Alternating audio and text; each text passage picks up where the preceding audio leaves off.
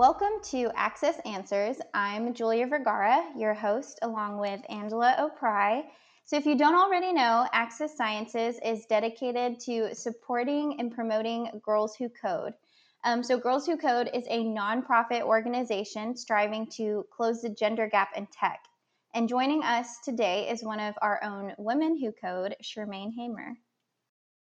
So we are so happy to have Shermaine on the call with us today. She is truly one of the most beautiful women I have ever met, and her entire family is magazine cover, but also one of the most intelligent women that I have ever met. Her computer science background is really astonishing, and her experience with Girls Who Code and the chapter in Baton Rouge. So Shermaine, welcome. Good morning, everyone. I'm really excited to be here with you ladies this morning. Thanks for inviting me. Of course. Why don't we start by talking a little bit about your background? Okay. And I often find that a difficult question to answer, so I'll do my best.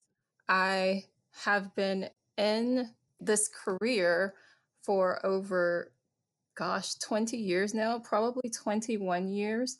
So I have a lot of projects. I've worked with a lot of wonderful, intelligent people. So it's been a really good career, and I've enjoyed the vast majority of it. So I guess just to get started, I like to think of myself as a developer, a problem solver. I'm also a mentor, a technical lead, and now a project manager. So that kind of, in a nutshell, describes my career over the last 20 or so years. And most of my technical experience has been working with government agencies, contractors, and private sector software implementations. So it's been, like I said, it's been a fun ride. I often like to call what I do fun, which it's simple, it's a simple word, but it gets the message across that I really enjoy my work.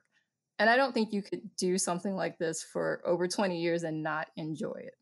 So, along with that, I do have a master's degree in computer science, and my undergraduate degree was in computer information systems.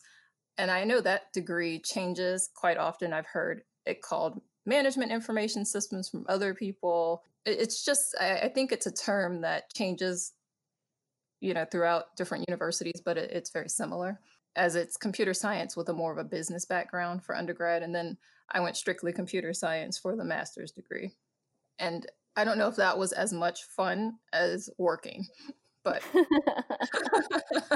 I got through it. So after that, I worked. Gosh, let me start at the beginning. I'm sorry.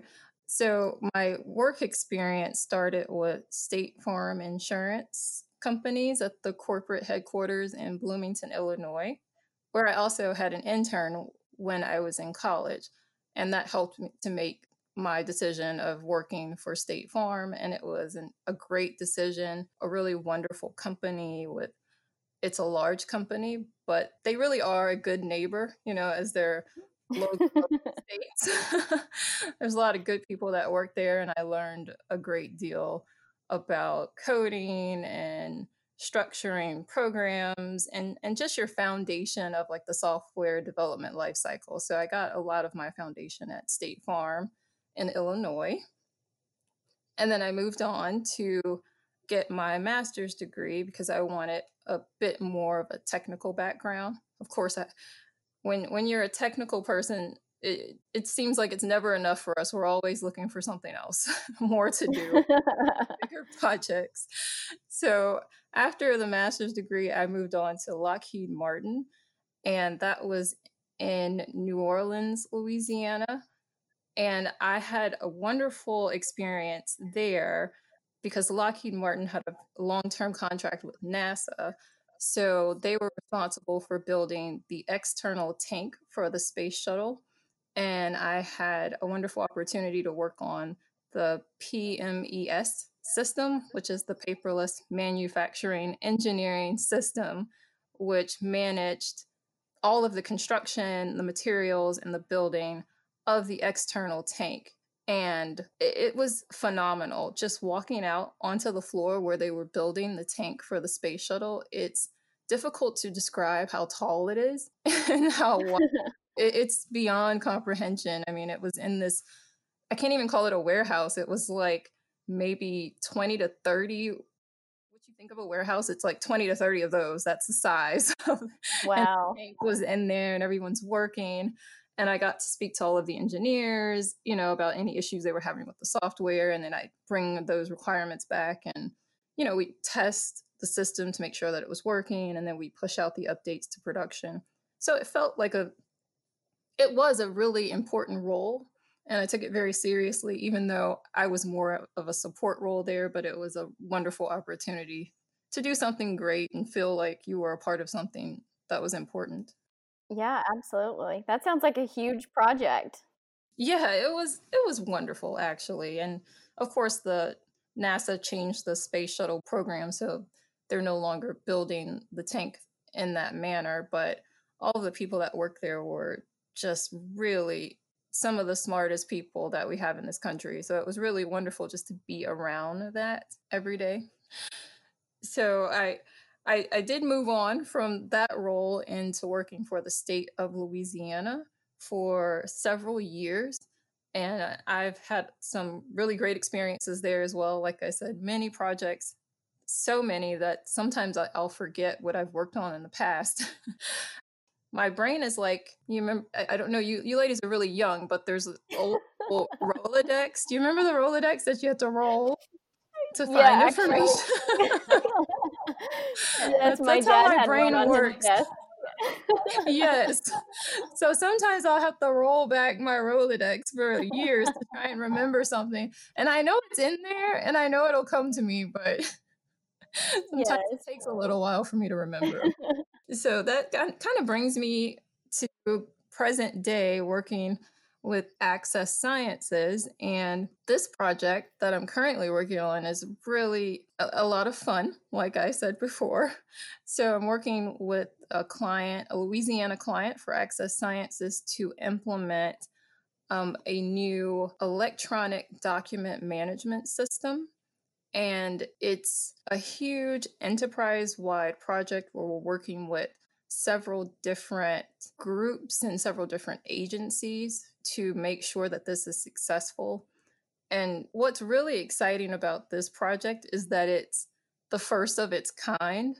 And Access Sciences is like the bridge bringing these 2 to 3 separate agencies together, and we're building this new architecture that will be the framework for other agencies that come along in the future.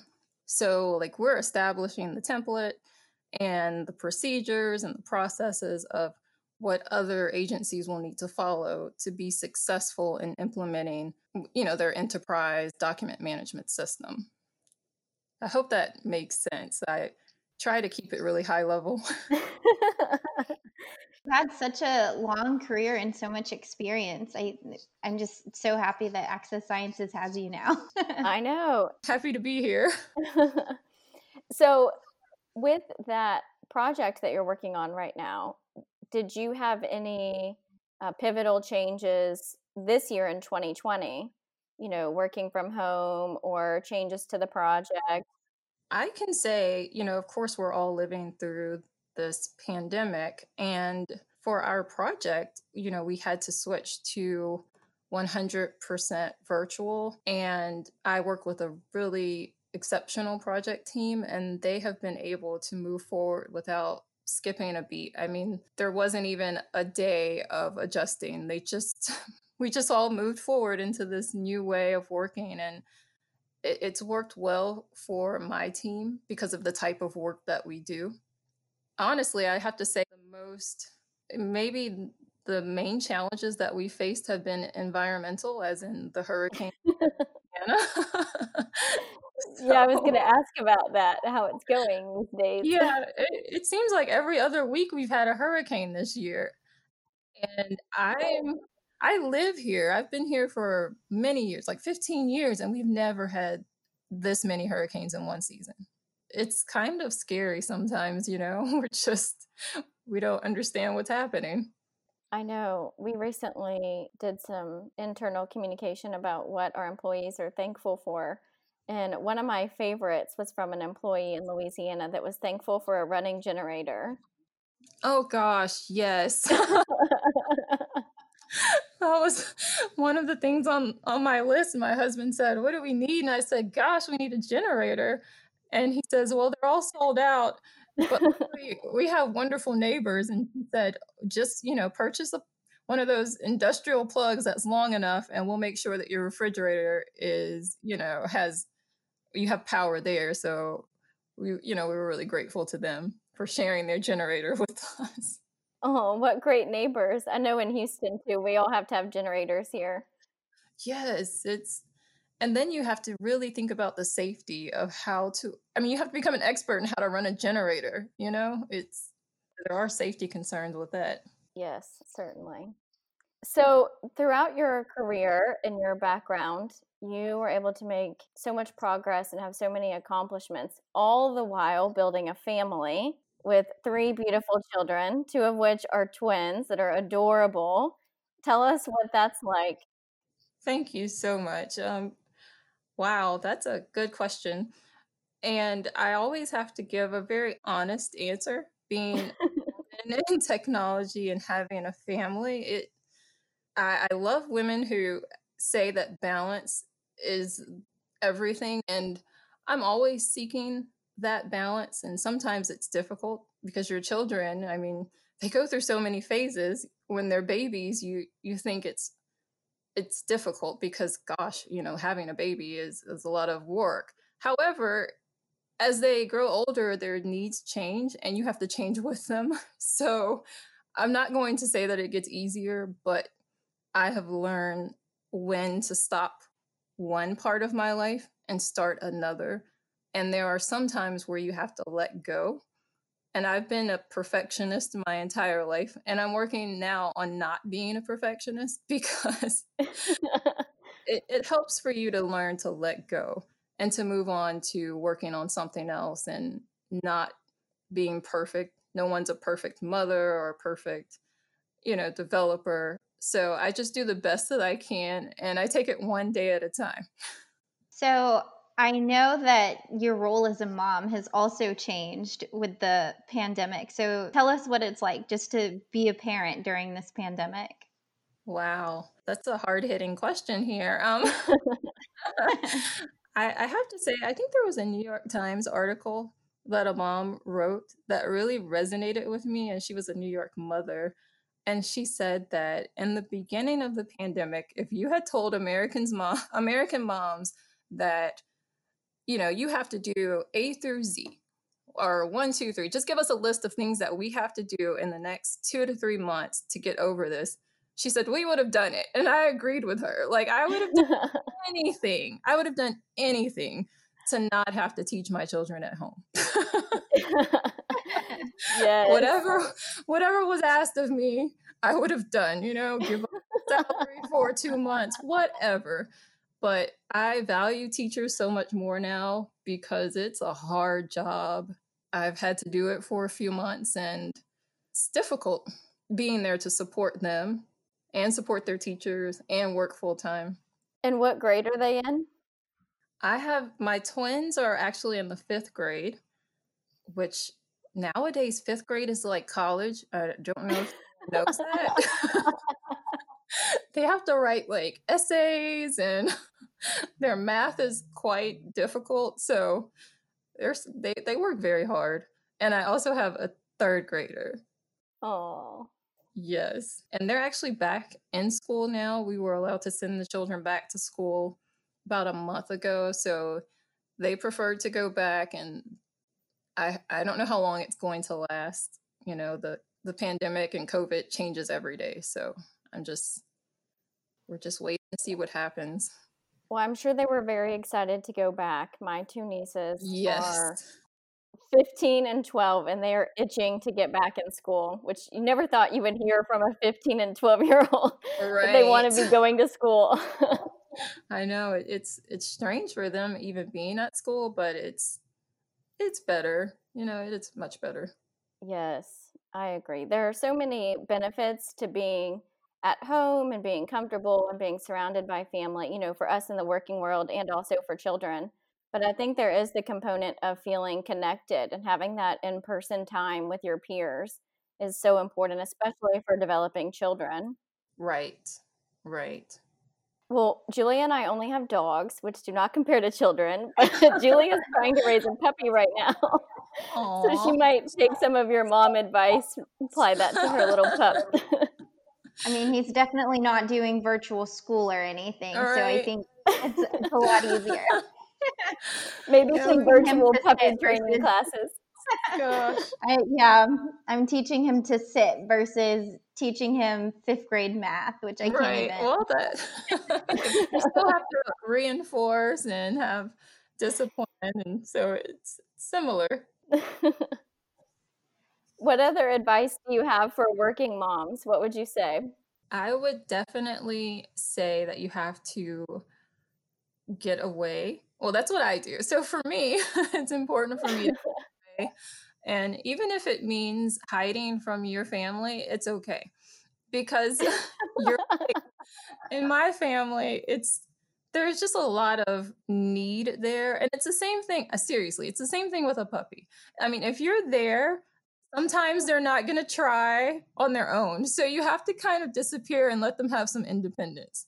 My children are very dependent on me lots of times for every decision they make. So I'm trying to kind of help push them along now that they're 10 and 8 into being a bit more independent and responsible.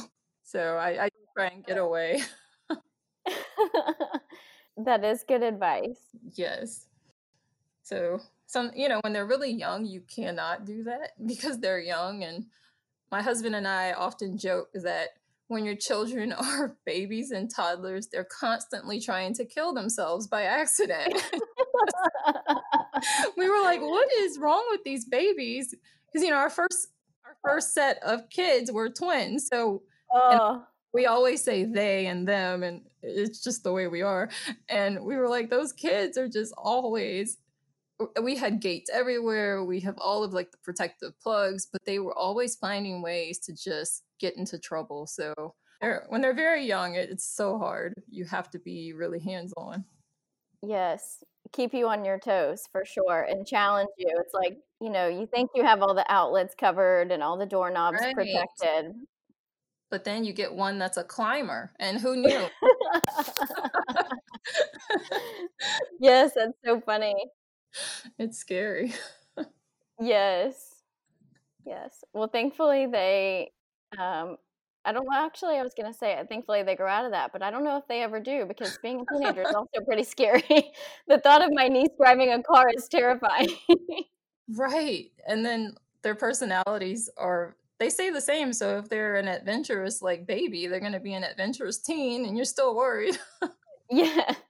Yes, Todd loves to tell a story about his daughter climbing a wall. She was a climber, Gosh. so nothing could stop her.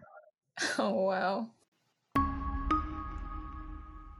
Access Answers is owned and operated by Access Sciences. We are a consulting and business process outsourcing firm specializing in information governance, technology enablement, and business strategy. Since 1985, our dynamic team of experts have been committed to meeting each of our clients' unique information needs. Simply put, we create value out of information chaos. As a Microsoft certified partner, we work with our clients of both private and public enterprises to organize their information and meet compliance in all Microsoft 365 platforms. If you're interested in partnering with Access Sciences, send us an email at info@accesssciences.com.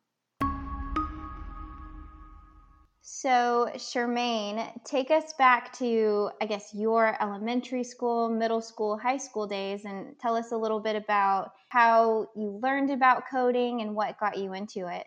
So I grew up in West Texas, a town called Abilene, Texas. And it's the prettiest town you've ever seen. And I grew up in a town with a really great school district, and I think our education was excellent. However, when I was going through junior high and high school, I don't recall any coding or robotics camps or classes that were available. I'm not sure if it was just me not being aware or, but I didn't have any exposure to any of that. It's a typing class where we were once introduced to like this little dot matrix program where it was more like an art program where you could add in coordinates, X and Y coordinates, to like create a Christmas tree. So that was the extent of my programming in the 7th grade, just creating a Christmas tree. Other than that, I went through high school, just a normal high school student, and taking those aptitude tests by your counselor. I think they pegged me as a helper. I wasn't sure what that meant. I still don't. It was really time. As a helper. Yeah, I'm totally against those type of assessments actually now because of that. Because it was really confusing for me in high school. I thought they were going to tell me something like profound, like this is what you should do with your life. They told me nothing. So I moved on to college, and I really was interested more in science and biology at first. And then I somehow stumbled into a programming course. I think it might have been an accident of just what was available. If you wait too long, it's hard to get the courses that you would like. So I took an intro to programming, and the first language was C++. And I thought it was just fantastic. I had never found something so challenging and so rewarding. And my greatest memories of that class is just how we had to work in a lab, by the way. There weren't any, most of us didn't have PCs back then. So this was like the late 90s. So I am dating myself. So we had a computer lab, and one of my best memories of this time in college was working in the computer lab with all the other students. And some of the more serious students, or the people who learned that they were loving programming, we would sit in the lab all day after class.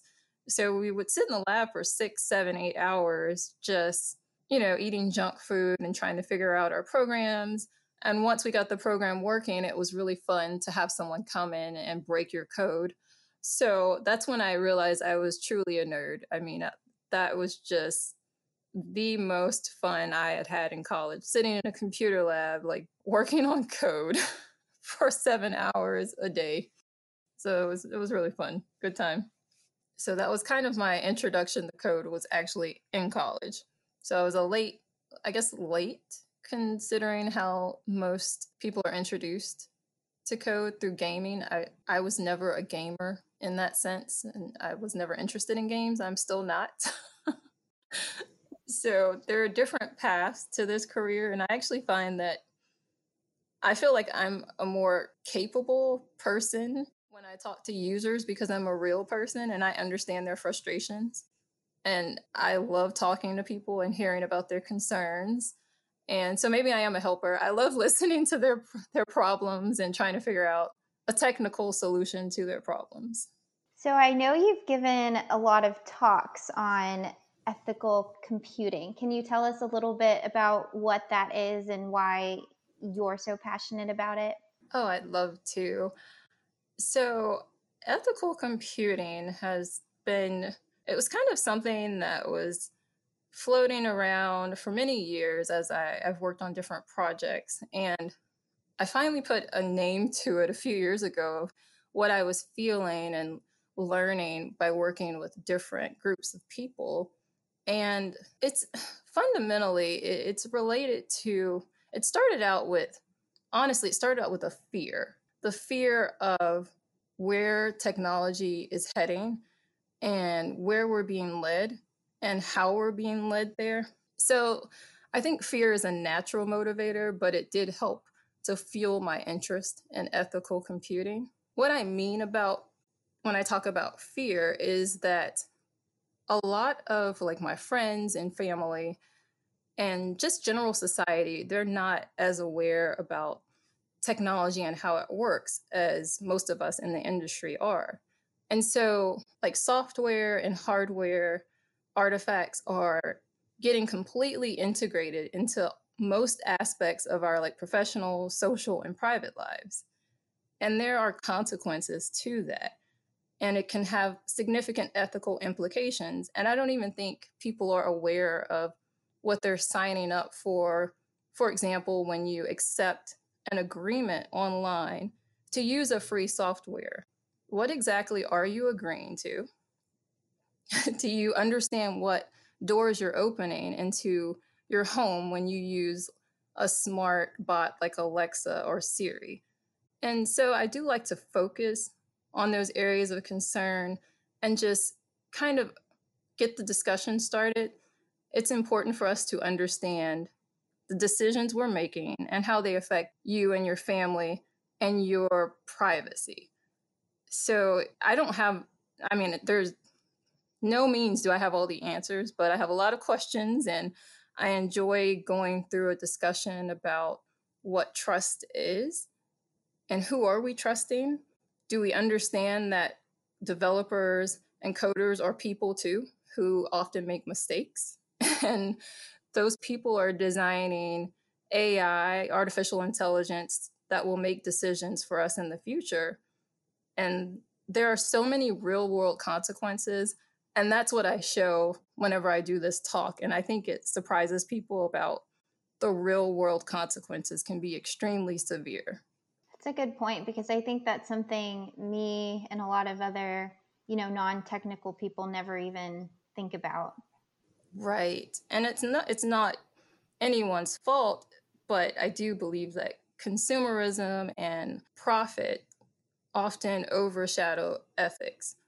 And it's our responsibility as like developers and people in this industry to make sure that we keep it at the forefront. Like, I feel like it's my personal responsibility to bring it up. I'm really annoying, like at a party. Seriously.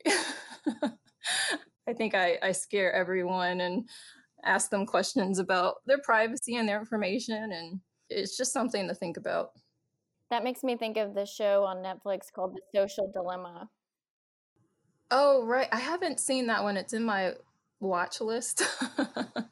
It's a good one to binge during the holiday season if you just have nothing else to watch. Although Hallmark holiday movies might top the list. I don't know. I know. Yeah, there's so many. Yeah, but it's different in a way because it focuses more on social media and the ethics behind that. But Mhm. the targeted advertising, which is something we in marketing are concerned about too, that's something on our minds with Right. the targeted advertising and getting your information and using it to your advantage. Exactly. I think a lot of people never read. I mean, sometimes when you're like, for example, when you're using a free Wi-Fi network, the service agreement that you sign is just so random, and give like this consent to the receipt and collection, use, storage, disclosure of data that you may not even be aware that you're giving this away. And that's just to use free Wi-Fi. So I believe that it's really unethical at times that people are being taken advantage of in this way, or they're not really aware of what they're giving up. Okay, I have a question for you, and it may be going down this rabbit trail, if you will. Maybe we should be having this conversation over a virtual party, but this is something that's on my mind a lot for companies to consider. I guess people have always traveled for work or gone to a coffee shop for meetings and logged Mhm. on to the free Wi-Fi wherever they're eating or Right. traveling. But, during the pandemic, my mind keeps coming back to when companies were just so focused on kind of survival mode and using like your own technology and whatever Wi-Fi they had available. It would seem like there are a lot of privacy concerns if employees are using their personal devices, random Wi-Fi to do business. Is that something that companies should be concerned about? Oh, yes, that's a huge concern for any, cybersecurity analyst. It is a huge concern. And that's why most companies do have measures and protocols where I know a lot of companies, they will force you to have some sort of VPN, the virtual private network, and it allows them to control the traffic on your phone. They can inspect it, modify it. And I know you guys probably remember, I don't know if they still do this, but whenever you were allowed to install some sort of if you have some sort of work software on your cell phone, you had to sign an agreement that your employer could erase all of the data on your phone if necessary. And you try to protect your data. It's difficult, but we definitely have, you have certificates that are used that allow you to access certain sites. We have our user passwords, but it can be difficult to protect your data if you're using an unapproved Wi-Fi service. And I know Access Sciences doesn't do cybersecurity, specifically as a service, but we have received work. We've done work with clients who have had the cybersecurity assessment done and revealed that they don't have a good grasp of what information they have and what systems that information lives in. Right. That's the other component to cybersecurity is, where is your data or where is your information? Who has access to it? And how long are you keeping it? I guess, what's the retention on it? Exactly. It's key. It all works together, like auditing and understanding your data. You're right. Most companies don't understand how much risk they carry until something bad happens. And then they just shut everything down and no one has access to anything. And there's like this really major swing into the other direction where it's too secure at times. Exactly.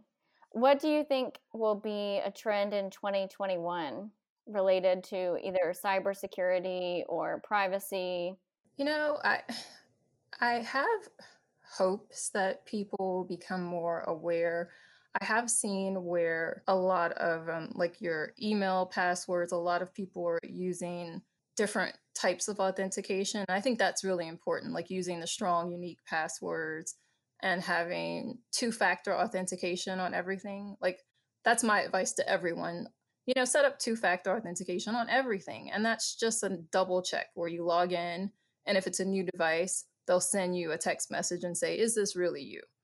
And you can do that with all of your social media accounts, your email accounts, most of your banking accounts, if you can set up a token. So there are companies who offer these additional steps. It's just a lot of people don't opt in because they don't really understand how it protects them. And I do place blame on the industry and professionals for this, because I feel like in the next few years, we really need to educate the American public on how much of our data is being stolen, because it's unbelievable. But I'm definitely very passionate about that topic. Well, we'll have to generate some more content and get your SME contribution. Write some more blogs and more podcasts, presentations. Let's do it. That would be fun. That would be fun. So I know, in addition to ethical computing, you are very, very passionate about connecting students to computing and coding opportunities. So can you tell us a little bit about your experience with Futures Fund? And I know you have some experience with Girls Who Code as well. Oh, sure. I love working with young people. Just based on my own experience, I felt in the beginning of my career that I did not have access to mentors. And I was kind of a team of one many times, just encouraging myself. So I'm very passionate about encouraging girls to pursue STEM related disciplines. And it's important that we empower young people so that they can thrive, in the future, and that they understand some of the challenges that we face. So I've worked with several groups. Girls Who Code is one where I was asked to help set up a group at a private school here in Baton Rouge, Louisiana. And I was just there initially to help them get started, because they needed a developer and someone who could sign on and be a partner with making sure that they were able to get established at that school. And so I was really proud to help with that. And I think I got an email, a certificate saying that I was a facilitator, and that was really cool to be a facilitator. And after that, it was, I think it's run by the school or some of their other volunteers, but I was really happy to be involved just getting them started. Another organization that I've spent many years working with is called Futures Fund. It's part of a company called, or a nonprofit, I'm sorry, called the Walls Project, which started here in town to help build up really like dilapidated areas in town by bringing in artwork and murals and just trying to clean up the community. And the person who created this program, he's just a very passionate person. He also created the Futures Fund, which is an initiative to reach out to kids in the community who don't have access to coding classes, and it started with coding, and there's a photography element too. So there are 2 tracks that the young people can choose. So they could choose like the coding and development track or the photography track. I started with that program in the first year.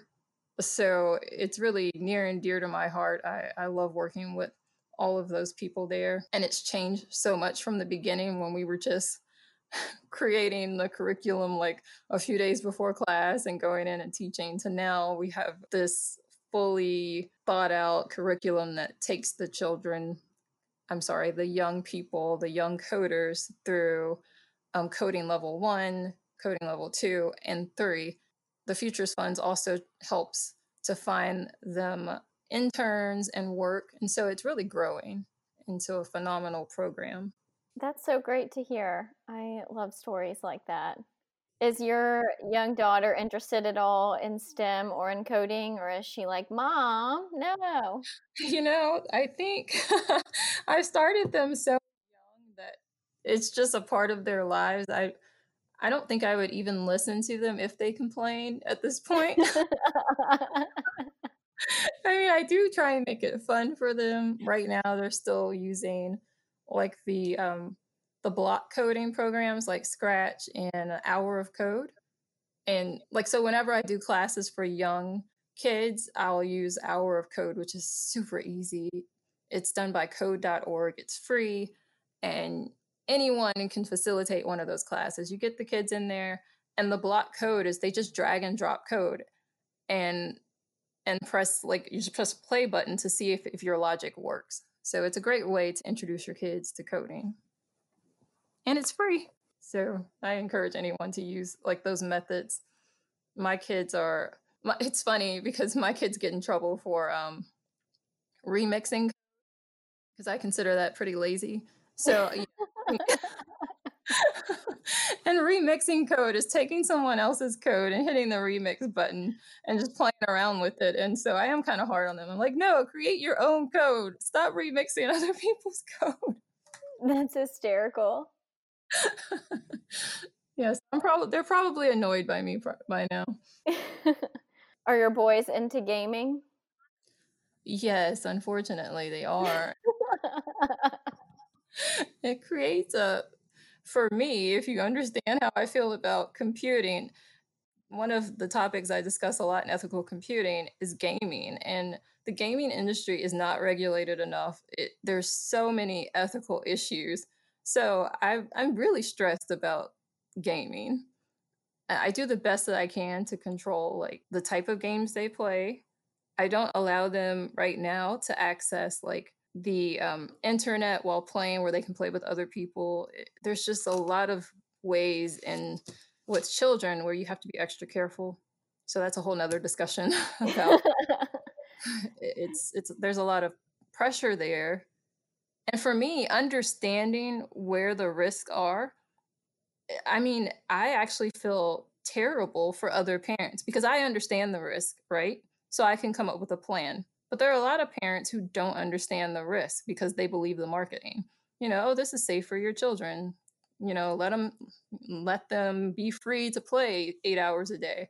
And they don't understand what other access they're getting by signing on to these devices. Yeah, absolutely. There's a lot of concern with that. Oh, yes. Not only just the screen time, but like you said, who they're possibly chatting to on the internet. Oh, yes. And just setting up the configuration using the parental controls, it's like a full-time job.